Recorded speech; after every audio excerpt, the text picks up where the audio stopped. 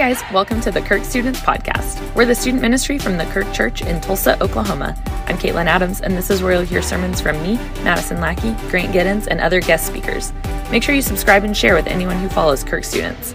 If you want to know more about us or get in touch, visit us at thekirk.com or follow us on Instagram at Kirk Students. Let's go. Really good to be together. Guys, I'm really happy to be at church. Did you say why? Did somebody say why? I mean, it's fine to ask why, I guess, but because Easter is my favorite. Easter is my absolute favorite. My favorite holiday. It's the best one. Does anybody else think Easter's the best one, or is it just me? I don't even actually care. That's fine. Y'all like the ones where you get presents and whatever. It's fine. Thank you, Kate. I agree. Girl, preach this sermon right now. That's it. Let's go. It's the reason we're oh, no, sit down. Yeah, Kate's going to preach tonight. No, for real. Easter's my favorite. Let me tell you why, though. Because there's not as much pressure as the other holidays. You don't have to deal with gifts and wrapping and all that stuff, although I do have to think about safe things to put in eggs this year, which is a new thing for me. Yes, and you get what Easter basket. It's a great time, but it's like low pressure. Also, when I grew up, let's try again.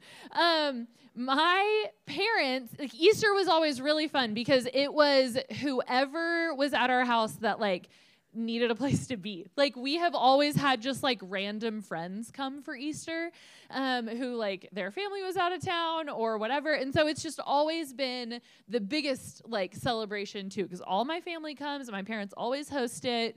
And it's all my family and like a bunch of friends. And when I was growing up, me and my friends, like our longtime family friends, their family, so there was like a bunch of us kids, and they would put, one year they switched and they put like change in the eggs. And so we're like hunting Easter eggs, like the biggest deal ever. And we like dumped them all out and we like counted up our coins and we had like $4.30 and it was amazing. And so anyway, I like think about Easter. I was like, oh, so precious.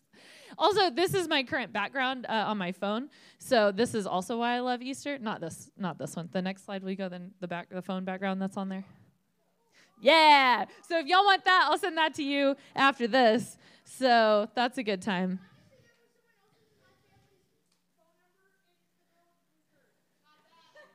Right.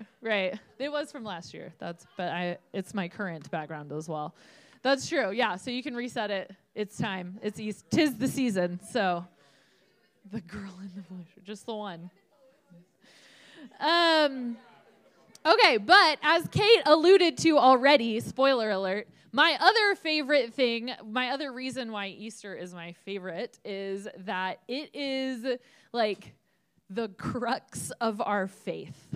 Like Easter is like the like epitome of the root of our faith. And so like as we come up to Easter and we're talking about like the Passion Week and the things that Jesus experienced, the things that he said and did this week leading up to Easter, like these things represent like the core of our relationship as we follow Jesus. My relationship with Jesus hangs on the idea of this season that we're celebrating, the idea behind like this holiday. And so I know it's kind of hard and weird because we have this like really light and fluffy holiday where we talk about like we've got bunnies and Easter eggs and it's, it just feels, it's springtime and it just feels really light and fluffy. But like the passion and like what we're walking through together in the next few days, especially if you come to our church services the next 2 nights, or if you're reading through the story as we come up to Easter, like the things that we're remembering that have happened to our Savior are not anywhere near light and fluffy, right? And so it's this kind of weird juxtaposition. It's this weird like idea of opposites of what we are celebrating and remembering. And so that's where we're going to start tonight with heavy stuff. We're starting tonight with the idea that sin is real. Sin is darkness. Sin is very present. So we're going to kill the lights. Sin. Oh, that was good. This is good. This is where we're going to be. Yeah. Settle in. Honestly, you guys, listen. I know it's crazy. I know it's weird. Listen. The fact that sin is real is a very unpopular opinion right now. The idea that there's something that, quote unquote, someone would tell you not to do is not a great, is not very popular right now. Sin is something we don't want to talk about because we don't want to understand the idea. We don't want to sign on for the idea that we would willingly that we would willingly choose to walk away from God, that we would willingly, knowingly choose to rebel against God. Sin causes separation from God.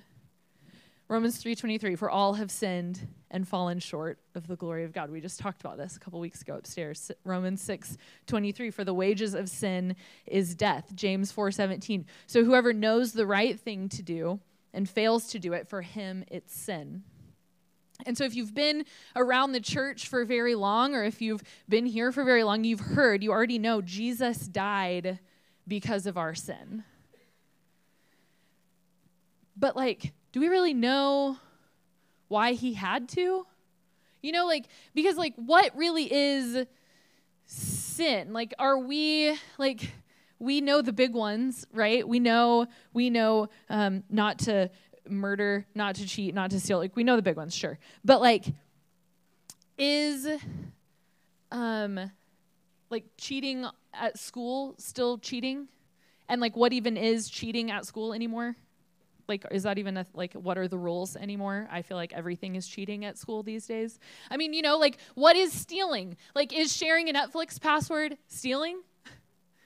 Right? Where are the lines? Okay? So what is sin? Honestly. And there's all this stuff in this world, all of these things that are gray areas, or we get the big ones for sure. But do those things, does me not obeying my parents, not doing exactly what they told me to do, me maybe just being a little bit late for curfew, or just maybe not being quite exactly where I told them I was going to be or who I was going to be with, or me talking about somebody else behind their back, or calling my brother an idiot or whatever, are these things the things that sent Jesus to the cross? Right? Really? Because do we believe what this book says? Do we believe what sin is and what in this world is really telling us what sin is and isn't anymore? Sin is a big deal because it destroys things. That's fine. You can just leave them. Sin is a big deal because it destroys something. Sin, may not all have the same consequences, right? The destruction may not look the same. The things may not look exactly the same. But sin always destroys something. And that's really intense, too. But if you think about, the last time you were hurt by somebody, or lied to, or left out, or whatever, why did you have those feelings? Because someone was hurtful to you. Someone was destroying something. Or maybe you've been that person in a relationship. Sin destroys relationships. Sin destroys trust. Sin destroys our self-confidence. Sin destroys our identity, who we know to be, who we know, how we know who we are. Sin destroys. Sin is separation from God. And I know you guys know what I'm talking about. I know you've seen the effects of sin in your own life. I know you've seen it disrupt or destroy your relationship with your parents in different ways, maybe your relationship with a friend. You have seen the effects of sin in your life. I know you know what I'm talking about. It hurts us, hurts you, it hurts others. Sin costs everybody something. God doesn't tell us to stay away from sin because he's mean. God tells us to stay away from sin because he has a much better purpose and plan in place for us. He's got much better things in store for us. And sin makes us feel like there's a gap, right? It creates this space, this darkness between us and God. And I think there are times where when we've like messed up too much or we have too much of something going on in our lives that we don't feel like we want to come to church. We don't feel like we want to come to a place where we would be near people who are near to God because that could be uncomfortable. Or we feel like maybe that's not it for you. You're like, I can be here whenever. But like maybe in worship, like you can't fully engage. Or in small group, like you're going to be quiet because you just can't quite bring yourself to like contribute to tonight because it's just, you just have stuff going on. Sin comes between us and healthy relationships. It comes between us and a healthy relationship with the Lord or with our faith community. It tells us that we are not good enough to participate. It tells us, it gives us, it's darkness. It makes us believe things that we would never believe about ourselves in the light of day. And so I think for me, sometimes like I am feeling like, this is a little bit different with these ones. Sometimes I feel like this is me trying to like fix it myself. And so sin causes all of this darkness in the world, and I try to fix it, and I try to be my own savior, and I have this much of light in my life that I'm giving off, and I'm trying to do, and I work at a church, and I like sometimes preach and like speak to y'all and lead some small groups and like do a lot of Jesus-y things, if you will. And those things can be, sorry if I'm blinding y'all, like a lot of it is me trying to save myself sometimes. And I'm working really hard. And I don't know if any of you can relate to that, where you feel like if you could just work a little bit harder, you can be your own light.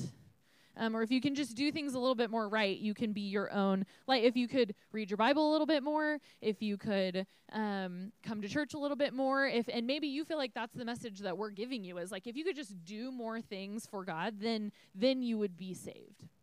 And maybe that's not your thing. Maybe for you, you are more like you have stuff in your life that you have lived through or been through or that you've chosen in the past that you feel like you can't let go, that you are letting stand in between you and God. You're letting something hold you back from a relationship with God because you can't seem to put this past sin down and let it go. I want to read Isaiah. We read it a couple weeks ago.